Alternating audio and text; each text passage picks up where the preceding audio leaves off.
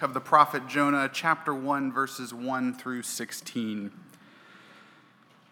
The word of the Lord came to Jonah, son of Amittai.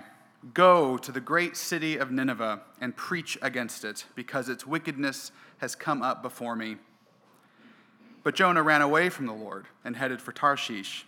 He went down to Joppa, where he found a ship bound for that port. After paying the fare, he went aboard and sailed for Tarshish to flee from the Lord.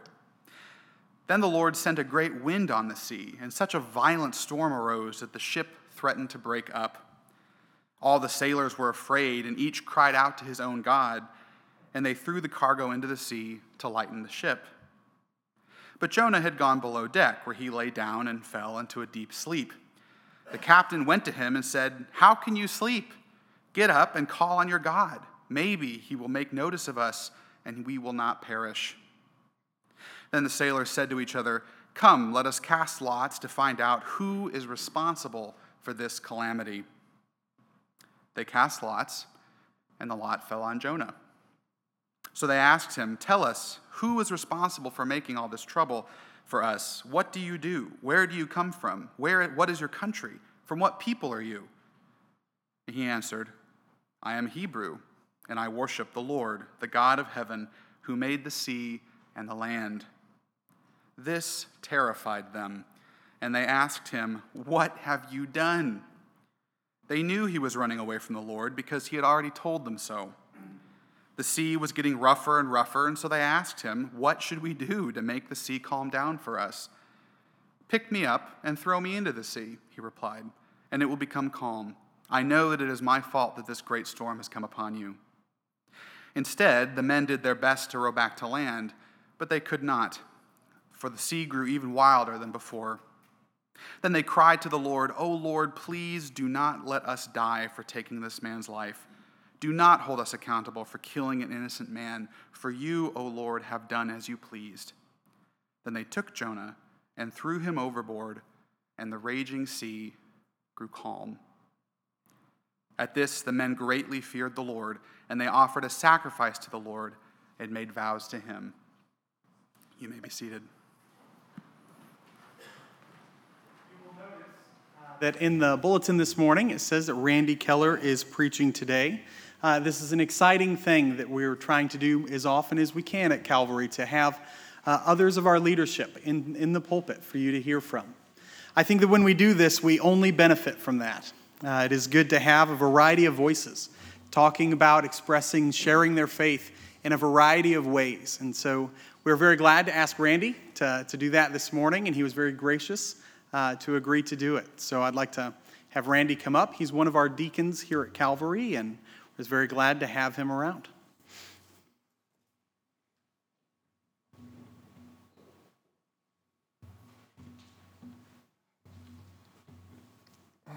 Good morning. Wow. Well, start here. I just wanted to give you a quick update on Good Neighbor Days. We did really good. We did 234 hours of volunteer time as a church.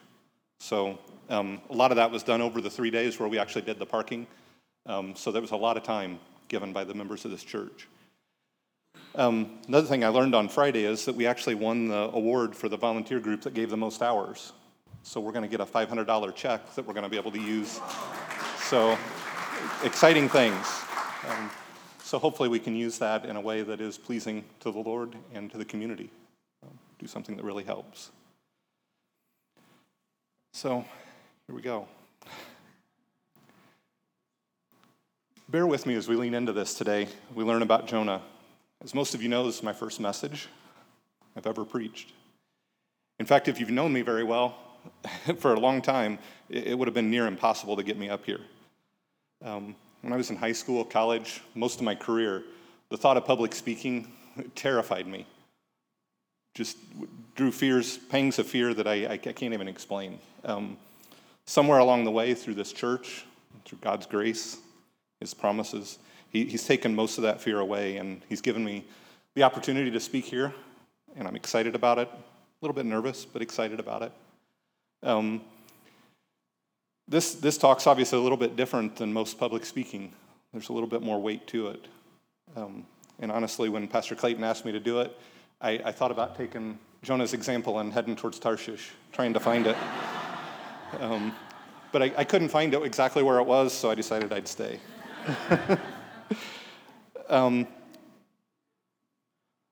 really, as I think about it, what right do I have to stand up here and speak to you about what God says? And honestly, the answer is I don't. But God is faithful. He can use any of us to speak.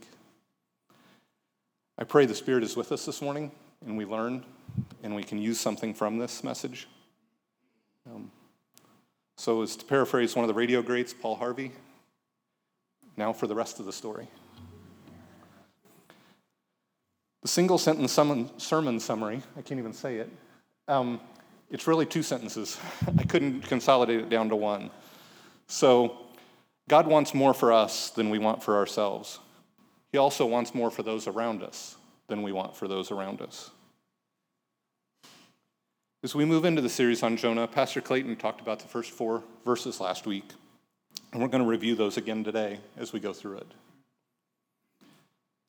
2 main areas we're going to talk about are Jonah and what was happening with him, and also we're going to end with what is happening with the people that is on the ship with him, what their reaction is and how they're living through this. So as we start, what is the first thing you think of when you think of Jonah? For me, it's the big fish. As he's swallowed and then vomited up on land. That's what I think of. But I think that's a very simplistic view of it. It's what we learn as children. It's what we remember because it's kind of sensational. Where else in the Bible does it talk about a fish swallowing somebody? But it's way too simple, and it really doesn't get us to the heart of the matter. So this is a story we are told. Sorry, I already said that. Clayton talked last week about how God's will for our lives is greater than our own will. How does that relate to the story of Jonah? So we step into it, we learn a little bit, a very small about who Jonah is. Basically, the story tells us he's the son of Amittai. And that's it. That's his history.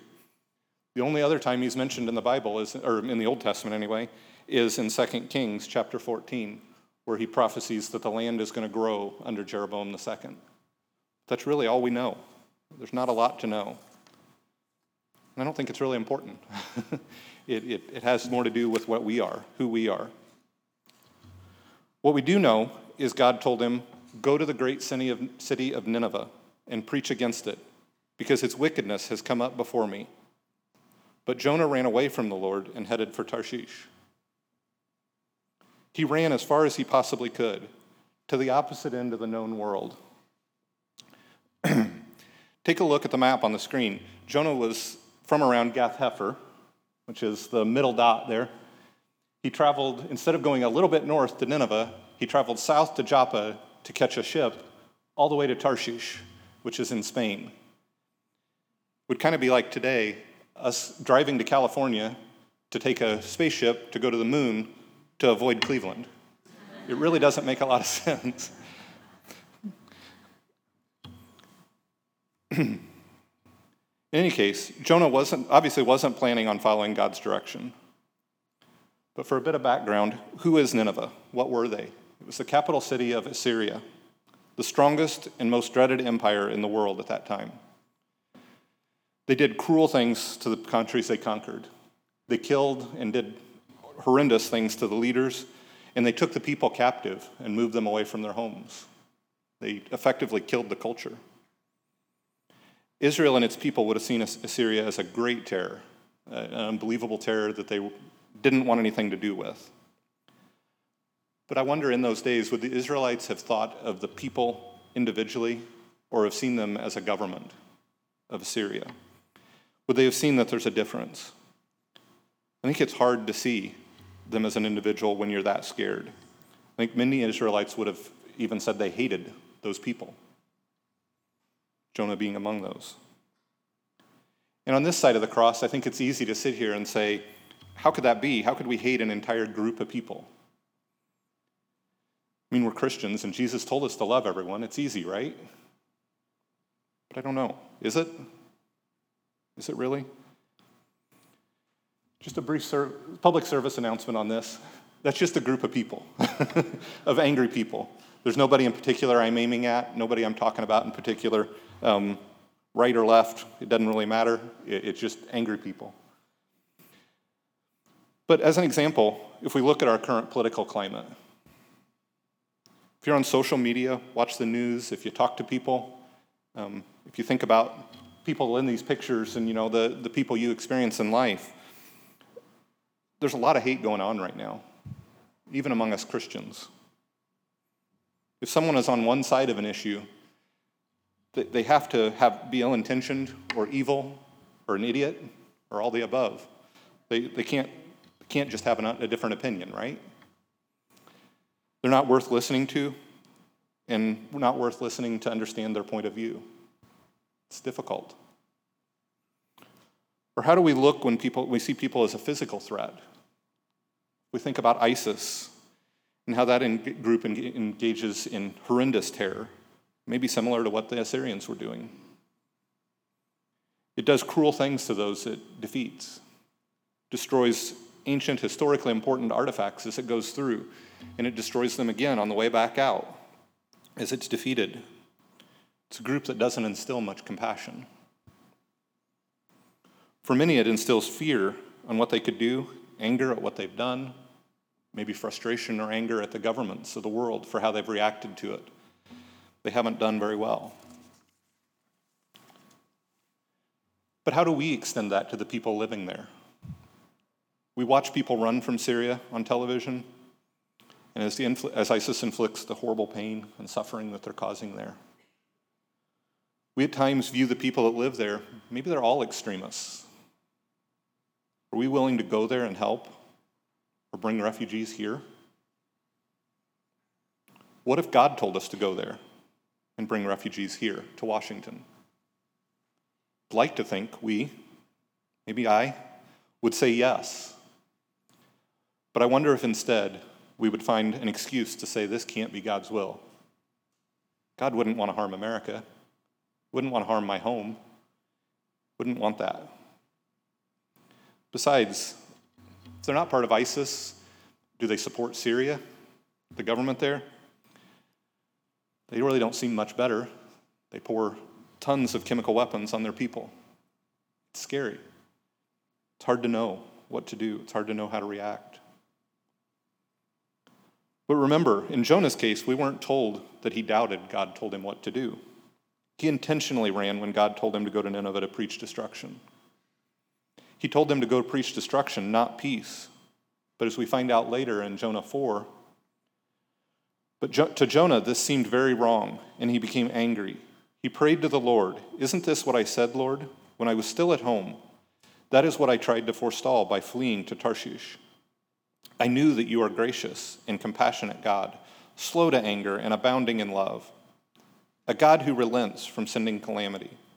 Now, Lord, take away my life, for it is better for me to die than to live." How selfish. He didn't run because he was afraid or because he didn't want to preach destruction, but because he knew God would forgive them when they repented. He did not want them to find God. They were too bad. They hated Israel, and he hated them. Jonah knew what was best. As I reflected and prepared for this morning, I thought of times when I've noticed a sinner in the act of sinning. How do I react to that? With compassion or with judgment? Have I wanted what is best for them, or have I wanted what is best for me for them? I want to repeat that again. Have I wanted what is best for them, or have I wanted what is best for me for them? I think it's easy to want for me, and it's easy to get confused and think that what I'm wanting is best for them, but it's really better for me. Instead, I don't think I've consistently looked at the people as people of God and said, God loves you. He wants you. No matter what you've done, he wants you to repent. He wants you to turn. I fear more frequently I've made a judgment about their sin. I don't know, maybe they're a drug addict or a thief, or they've cheated me or someone I love. Their sins are so much worse than anything I've done. Not really. Their sins are unforgivable to me. I don't see the human behind the sin, nor the ability to turn from their sin, nor maybe as importantly, God's desire for them to turn from their sin. I'm selfish. To say it straight as I can, you or I may be the only evidence that someone may see of Jesus. And we should love them as God loves all sinners, including ourselves. However, even when someone we knew as a sinner has repented, how do we react? We tend to question that. In fact, in some ways, we judge them as incapable of ever being trusted again. A lot of times, you're not eligible to hold a position of importance if you've committed a felony. It's never again are you to be trusted. Except maybe a politician, those who trust them anyway. Seriously though, God wants us to love as he loves us. Every single person on the planet deserves to be loved by God, and by extension us, as Christians. When we do not, we are not representing God's will. In fact, I think in a way, in some internal way, we're running just like Jonah did when we do that from God's will. As we move on, I'd also like to talk about the people that are on the ship with Jonah as he's fleeing and their reaction to Jonah. In verses 5 and 6, we see, all the sailors were afraid, and each cried out to his own God, and they threw the cargo into the sea to lighten the ship.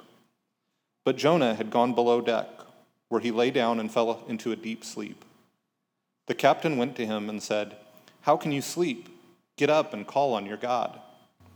Maybe he will take notice of us so that we will not perish."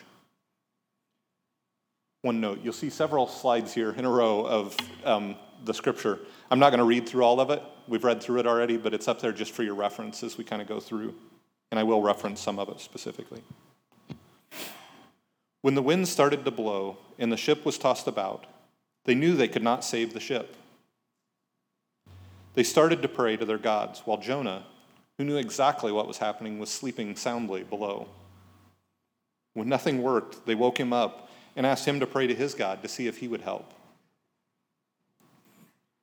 I don't see where it says whether he actually prayed or not, but I think we can tell he doesn't have any desire to depart from his current path.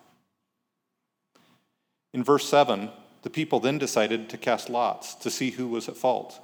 And when it fell to him, he finally starts to explain a little bit. He tells them to throw him overboard so the wind will stop and they'll be saved. However, the big surprise of this is the sailors don't want to. Even though they're non-believers in the true God, they are concerned about his life. They care about him. Instead of throwing him overboard, they start rowing to the side of the sea to try to unload him safely. They don't want to kill him, even though he admits it's his fault. They try everything. As we see in 13, non-believers care about Jonah's life more than Jonah did. Instead, the men did their best to row back to land, but they could not, for the sea grew even wilder than before. Then they cried out to the Lord, "Lord, please, Lord, do not let us die for taking this man's life. Do not hold us accountable for killing an innocent man. For you, Lord, have done as you pleased." Jonah would rather die than go to Nineveh. I find it amazing. God's prophet hates, while non-believers love. Do we ever see that today, where a Christian hates and a non-believer loves? I think we do. I'm afraid we do. I think each of us can probably think of times when we've seen a Christian or ourselves react poorly to those around us, while a non-believer has shown love, has shown God's love in a way we haven't. At the end of the day, what can we do about it? I think it's time to pray. As a church and as individuals, it's time to pray. to search our hearts for where we hate.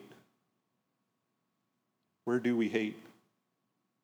Who is it that we think is beyond salvation and we don't want to be saved?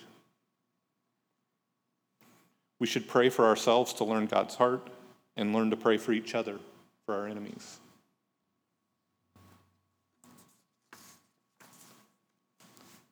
To repeat our single sentence, whatever it is. God wants more for us than we want for ourselves. He also wants more for those around us than we want for those around us. Here are some points that we can think about as we go through the week. If God asked us to love someone in a specific way, who in our lives would be hard to love? If we don't know, ask God to reveal it. Then pray to God to soften our hearts towards those around us. Help us to love those around us. Then commit to pray for that person on a daily basis. I think you'll find it will have amazing effects on who you are and what you think of that person. Not that it's easy. And then I wanted to leave with one final sentence here from Romans.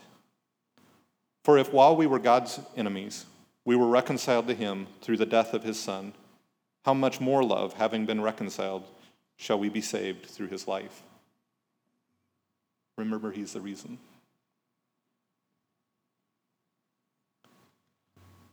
Lord, we ask for your blessing on this morning, on our days. Thank you for this time. Thank you for your words. Help us have done a meaningful time and a useful time in our lives, in our days. Help us to take to heart, to love those around us. Guide us in your love. Help us to be your people. In Jesus' name, amen. Thank you.